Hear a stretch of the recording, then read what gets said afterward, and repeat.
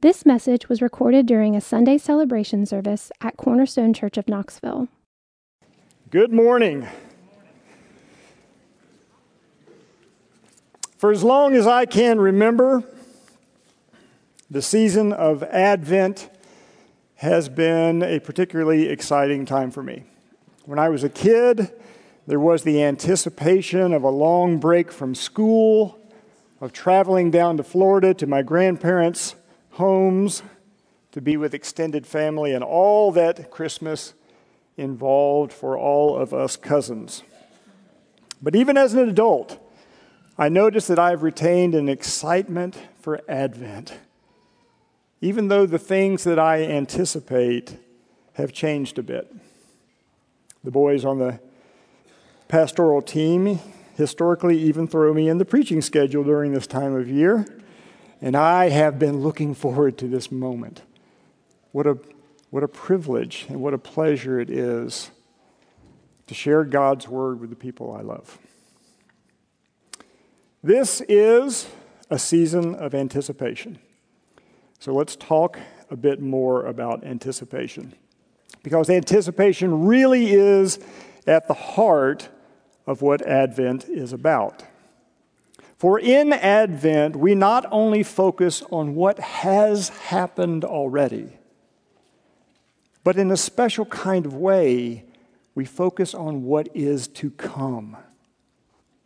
We who are Christians are people who not only have an incredible story to tell of God's promises kept, but we also have incredible promises of what is to come.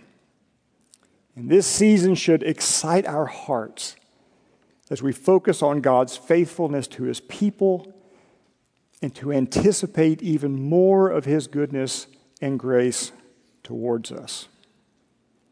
Anticipation brings with it a focus, an energy, an eagerness that envisions us. It guides us in the choices we make and sharpens how we think. And all of us have stories of how this has played out in our lives, whether it be expectant parents awaiting the little bundle of joy to arrive, or starting a new career opportunity, or waiting for the new K-Brew to open up at the intersection with Ebenezer. These things get our attention and they fuel our imaginations. For those of you who don't know me, aren't familiar with me, the way I pay the bills is to fly an airplane. It's a great job, full of opportunities to serve people and to test my knowledge and skills. And one of the more exciting things that I get to experience when I fly to Europe, which is what I normally do, is to fly approaches into poor visibility, relying on my instruments to get me down to the runway. There's just nothing to see out there when you're in the middle of the clouds as thick as pea soup. So I have a couple of photos actually from my last trip. So here I am, and I'm heading down into that. So no airport to be seen, no runway to look at and line up on. So what do? Well, next photo, I rely on some promises. So this is kind of a helpful thing to have when you're looking out at clouds and there's nothing to be seen. Now I have a target that I can aim for. Got all the information that I need there. It looks like I'm about 2 knots slow here on the left, so I need to fix that. But I'm descending through 19,000 feet on the way down to the runway. And apart from that kind of creepy image of my face up there at the top in the reflection,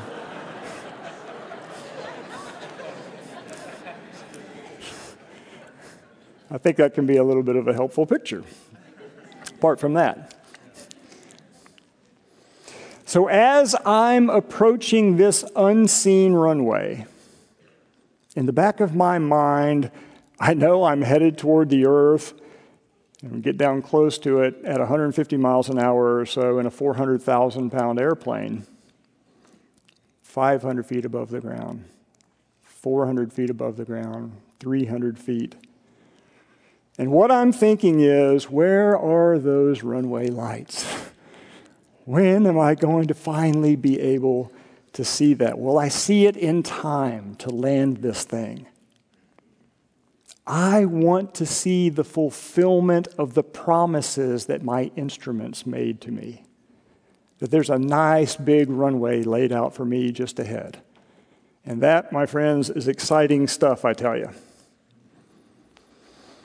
And if a pilot believes that the promises his flight instruments make are faithful and true, then there's a particular kind of joy in shooting an approach like that, an approach in poor visibility. There's an excitement, there's a focus, there's a sharpness of action that comes from anticipating the outcome.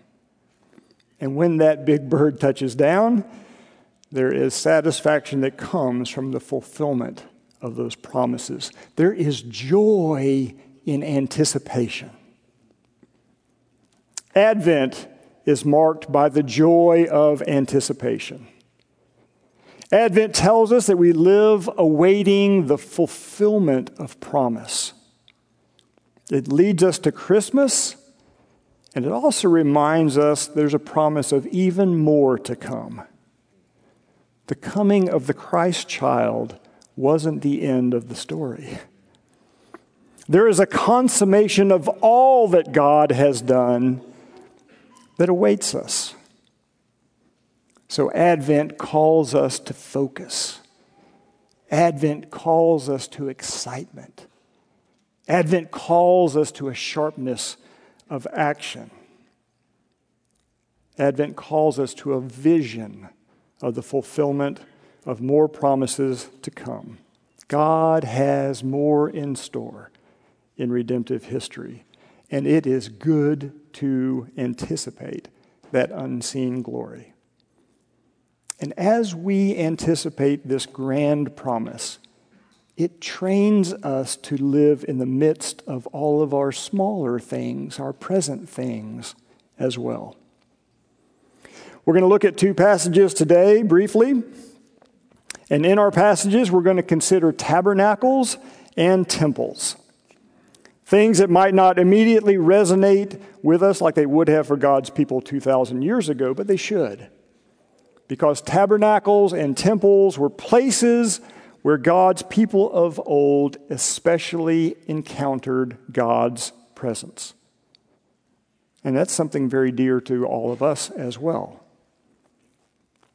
And our texts show us that though God had provided a place where his people could experience him, he had always promised something even better to come. And we're also going to consider a person associated with the tabernacle or temple, the priest. The priest was a very important person to God's people of old. In our passages, we'll see God's promise for a greater priest than they had ever seen before. Our faithful God had something better awaiting. And I believe God wants us living in anticipation of him. And I'm going to call that the main point of the message today. God wants us living in anticipation of him.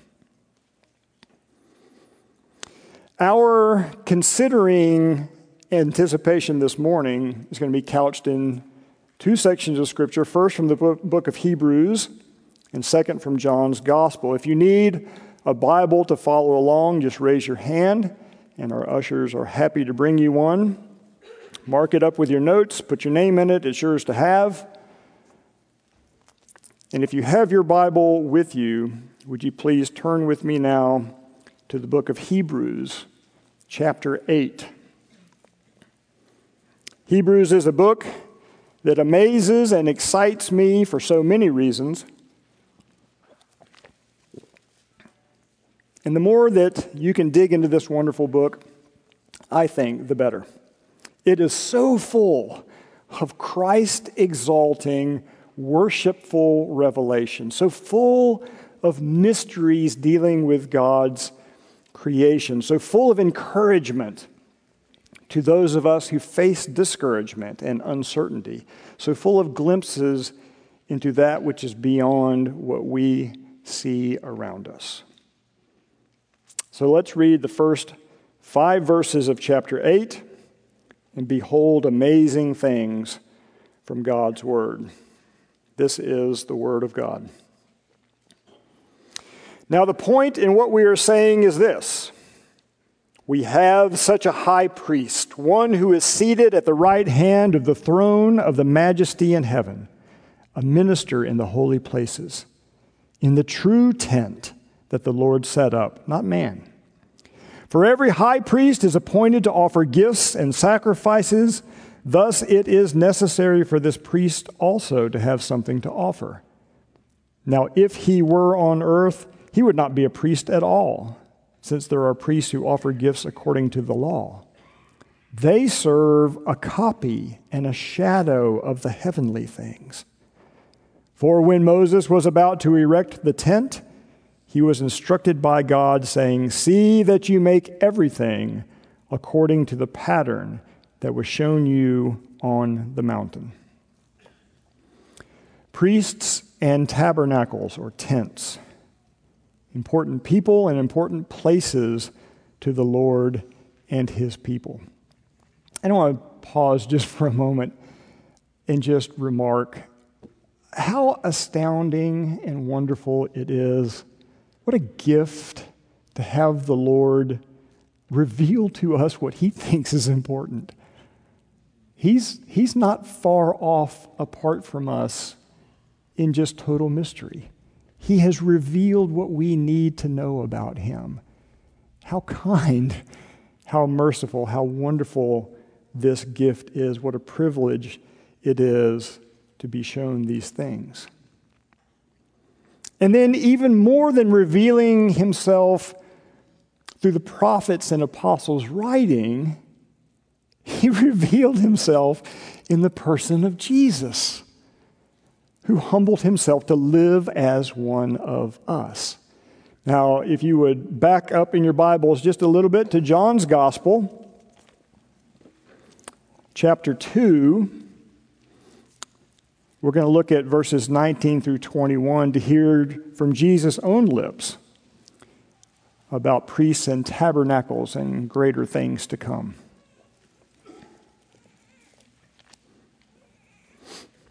John 2, 19 through 21. Jesus answered them, "Destroy this temple, and in 3 days I will raise it up." The Jews then said, "It has taken 46 years to build this temple, and will you raise it up in 3 days?" But he was speaking about the temple of his body. Anticipation for God involves anticipating a very special person and a very special place. And so we're going to look at these one at a time. We're going to pick up the topic of place first, and then we'll address the topic of person. So our first point then is that in God's greater reality, yet to be fully seen, there is a place for us to anticipate. So point 1, anticipation for a place. In both of the passages that we read, there's a context for God's people to think on. A place is in view. And place has always been important to God and to God's people, so a little background would be good. Adam and Eve, of course, were placed in a garden. And after their fall, it is not insignificant that they found themselves banished from the place where they had enjoyed access to God. Place meant nearness to God. And since that banishment, God's people have looked for wherever they could go to experience God's presence and blessing. Abraham was promised not only a legacy, but a place in which that legacy would exist. He left his old home and embarked on a course toward the place that he was dreaming of. And the saga continued. The joy of the exodus from Egypt. My exodus from Europe was yesterday. The exodus from Egypt was the promise of a place where they would live with God, and significantly, God provided them a tabernacle or tent in order to experience Him along the way. Now, this tabernacle or tent described in Leviticus was a gift from God to His people as they wandered in the wilderness.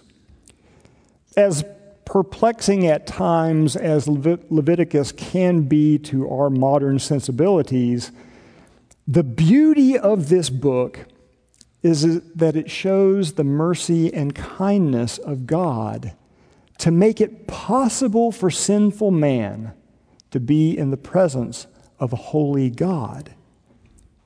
We can't just waltz into a place like that. It matters how we present ourselves. When I fly, I don't show up in tennis shoes, jeans, and a t-shirt. I wear a uniform, which communicates something to the passengers I serve. I take my job seriously, and I present myself accordingly. It matters how we present ourselves. But when it comes to coming into the presence of a holy God, it is a way bigger deal than the set of clothes that we wear.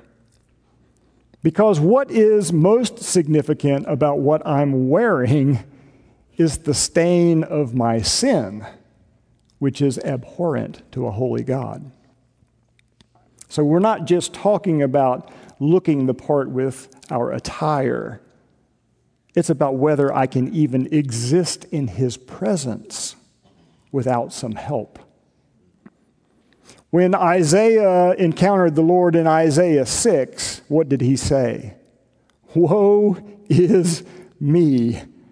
I am lost. I am undone, for I am a man of unclean lips. He called out woe upon himself because he knew that his sin meant he was going to be annihilated coming into the presence of the holy. God had mercy, and He intervened to fix Isaiah's problem. God needed to act. Well, it was the same for the people of the Exodus. They're not going to be able to exist in the presence of a holy God with the sin that they bore with them.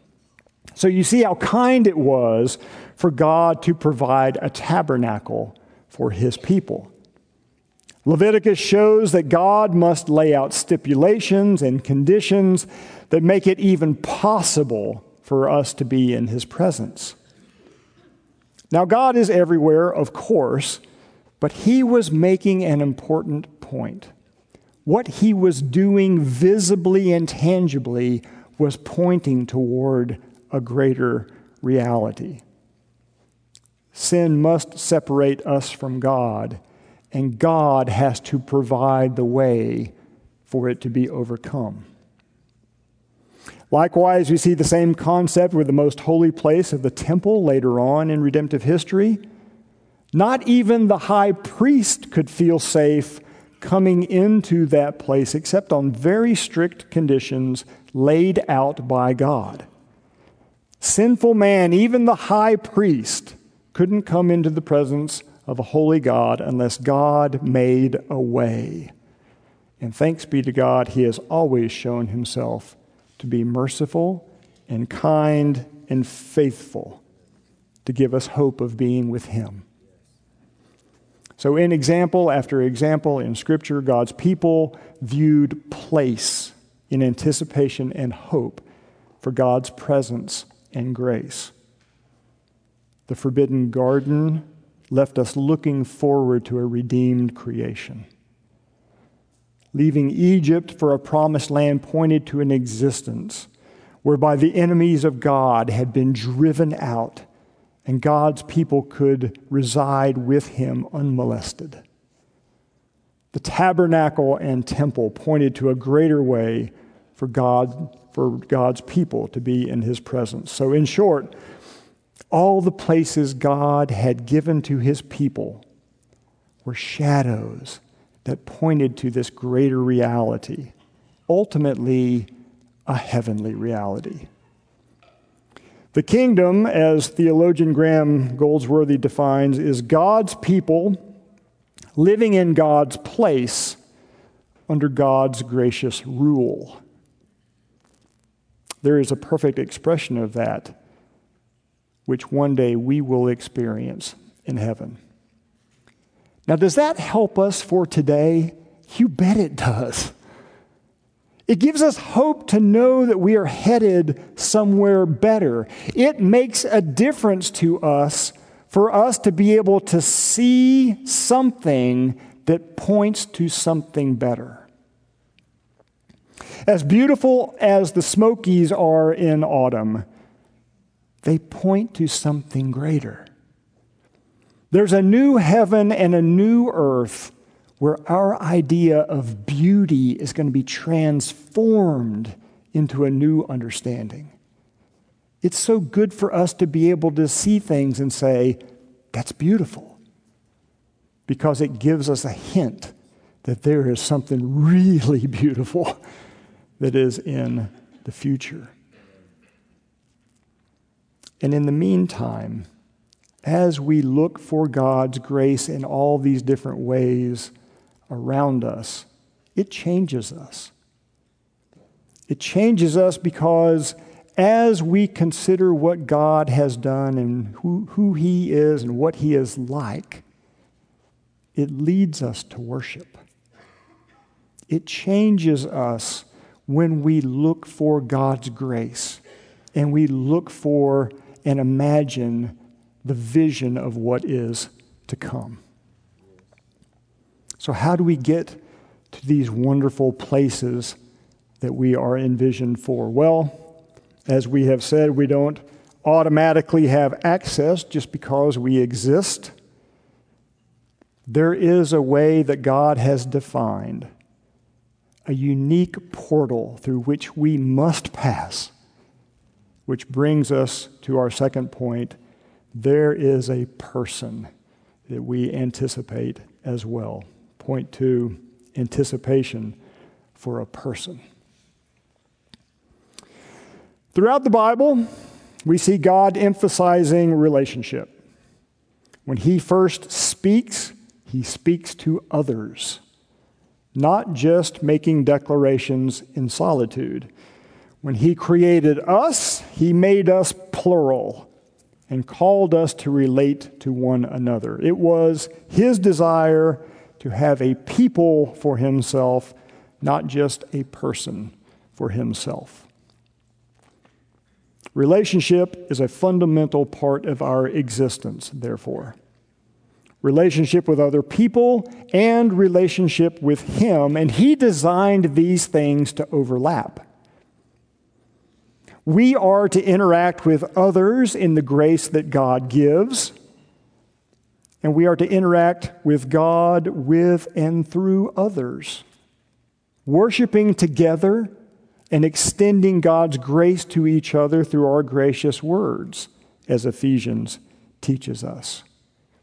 We can build faith in one another with our gracious, encouraging words. We can be a part of the work of God in another's life, being used by him to benefit another. An incredible privilege and opportunity. But there would be one relationship that God designed. There would be a unique person in a unique role, an intermediary between God and man who would be absolutely indispensable, the priest. God has never wanted us going it alone. He built us for relationship, and he didn't want us going it alone when it came to interacting with him. Again, we don't have what it takes to just waltz into God's presence on our own merits. Someone must come before us to him on our behalf, equipped with what God says is necessary. In the Old Testament, that meant the priest, who utilized the sacrificial system in order to have special access to God. But as our texts tell us, those priests only pointed to a greater reality. The greater reality that God himself would dwell with us and win for us free access has come in the person of Jesus Christ, whose new covenant changed everything. Because he paid the penalty for our sins, they have been cast as far as the east is from the west. Because he lived perfectly, we can be credited with his righteousness. Because he says we can now be found in him, we are welcomed into the presence of a holy God. Because of the gospel of Jesus Christ, we get to experience God today in ways that we would not have been able to otherwise. Jesus is the way God provided for us to be with him today. So we often talk about here at Cornerstone about the great treasure, which is communion with the Father through the Son and the power of the Spirit. There is no better thing to hope for. There is no greater relational understanding than that. There is no greater treasure than communion with God himself. And we can have it. But you know what? There is even more of our experience of God yet to come, isn't there? We enjoy the sweetness of communion with God through Christ in wonderful ways right now. We experience prayers being heard and answered. We experience a peace that flies in the face of the world's understanding. The world does not get it, what John said this morning. The world doesn't understand about seeing suffering in a way that builds us up, strengthens our faith, and makes us like Christ. We read the words of Scripture, and they mean something to us in a way that no other writings can. We hear the voice of God through them. And so this Advent, God again says to us, you just wait. The best is yet to come. Can you imagine being Peter, standing there on the Mount of Transfiguration, seeing Jesus in his glory? Can you imagine Paul encountering Jesus in blinding light on the Damascus Road? Or John on the island of Patmos, beholding the glorified Christ? We will experience that one day. We will see him face to face. We will be blown away by a majesty, a beauty, a glory like we've never known. He will reign before our eyes. He will rule with God's strength, with God's majesty and character. We will look upon him with wonder and admiration and love like we've never known before. And with all of heaven, our song will be the song of Revelation 7. After this I looked, and behold, a great multitude that no one could number, from every nation, from all tribes and peoples and languages, standing before the throne and before the Lamb, clothed in white robes with palm branches in their hands, and crying out with a loud voice, "Salvation belongs to our God who sits on the throne and to the Lamb." And all the angels were standing around the throne and around the elders and the four living creatures, and they fell on their faces before the throne and worshiped God, saying, Amen. Blessing and glory and wisdom and thanksgiving and honor and power and might be to our God forever and ever. Amen. That is our song. We will sing that song in the heavenly place as we dwell secure.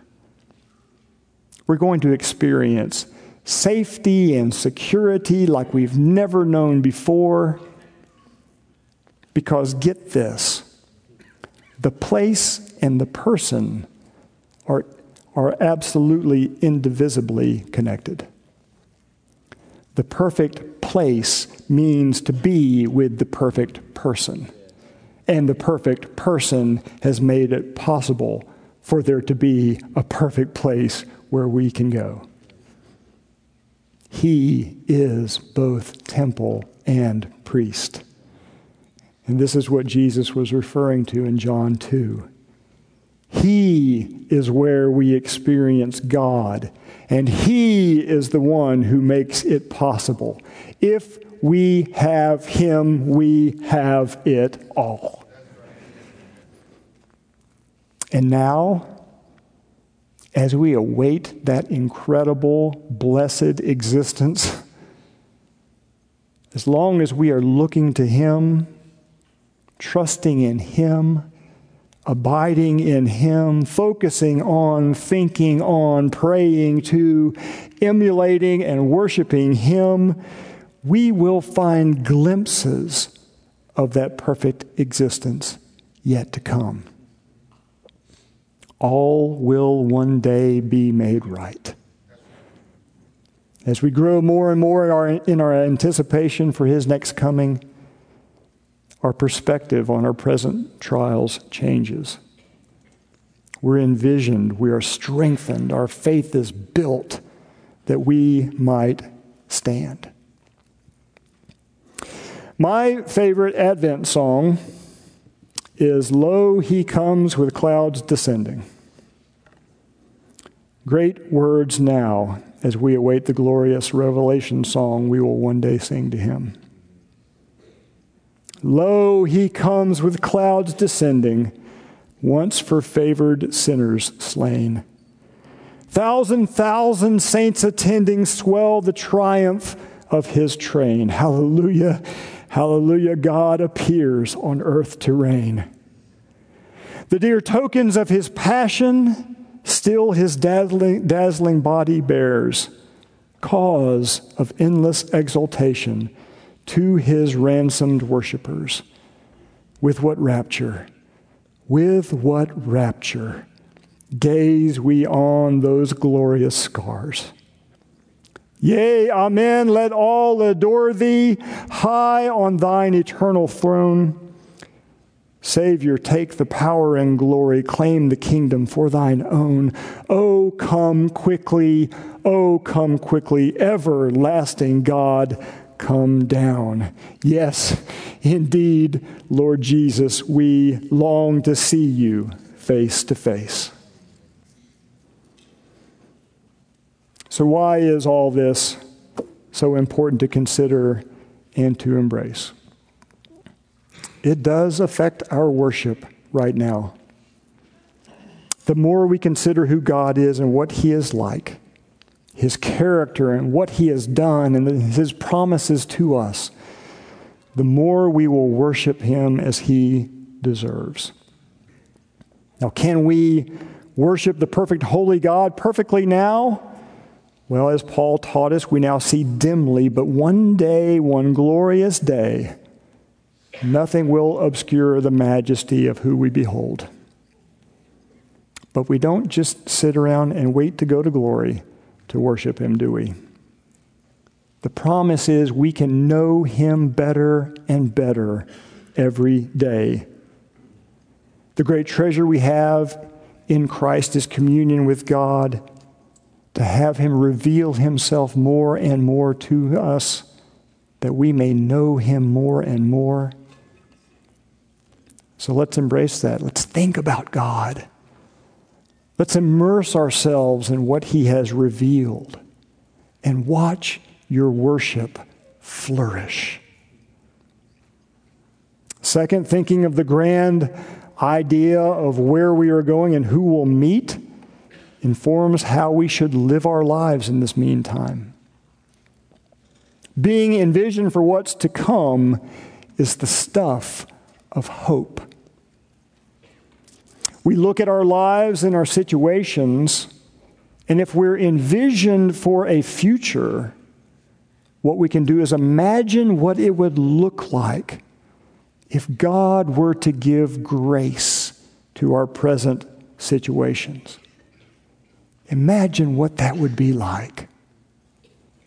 And then we pray for that grace. And we pray for the wisdom that guides us in our responsibility as we live. And we hold that vision before us. And that is what it means to live in hope. Because we all face very heavy challenges in this life. Relationships can be hard. Our sin can be frustrating and nagging. Tragedies strike. 2 days ago, the town of Mayfield, Kentucky, sat quietly awaiting Christmas. Now that town is gone. This life has very, very difficult things to face.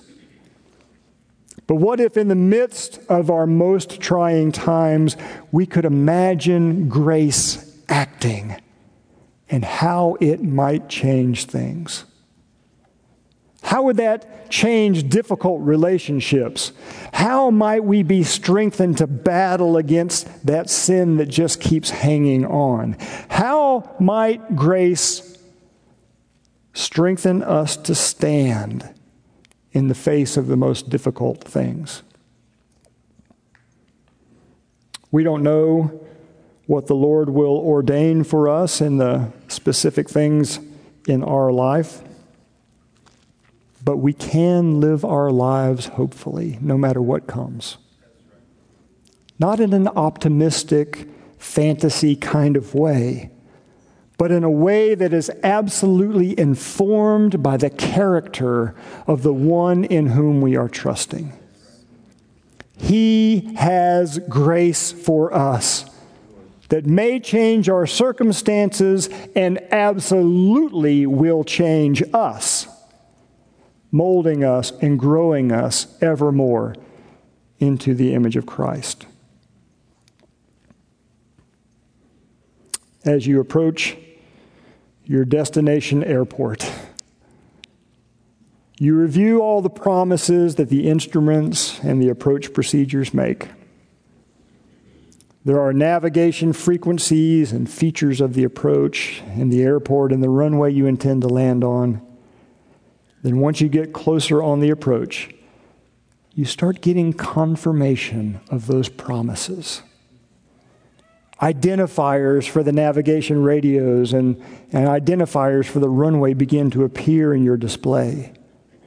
The promises are true, but you're still in the clouds, waiting to see the lights in the surface of the runway.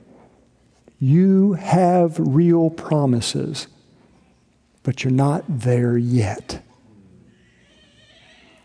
God's people of old had true promises in which they believed and hoped. They had priests and they had tabernacles. And here in Advent 2021, having been given the greatest confirmation of God's redemptive promises in our Lord and Savior, we can now rejoice in what God has done on our behalf, greater than God's people ever have or ever could have done before. And yet we still are awaiting the final outcome of God's redemptive plan, the Lord's glorious return. We know Him and thank God that we are secure in Him, but we long to experience Him perfectly. Jesus is the one in whom we now rest, trust, hope, and one day we'll join in glorious triumph. May our Advent this year be filled with joy as we look forward to a place where we will one day live and a person we will one day know perfectly. Amen. Let's pray. Lord God, you are so kind to your people. You are so kind to reveal yourself to us. You are so kind to give us ways to experience you. You are so kind to strengthen us along the way. You are so kind to have come, to have shown us that all of the prophecies, all of the promises, all of what we had hoped for are yes and amen in Jesus Christ. Lord, by your Spirit, give us grace. Fill us, strengthen us, envision us. Give us an anticipation for one day we will be with you. We will know you unhindered, and we will rejoice, even as we rejoice today. Lord God, you are kind and you are worthy of our worship. To you be honor and glory, majesty and strength and honor forever and ever. Amen. Amen. You've been listening to a message recorded during a Sunday celebration service at Cornerstone Church of Knoxville. To find out more about Cornerstone Church of Knoxville, visit us at www.cornerstonechurchofknoxville.com. or call our church office at 865-694-4356.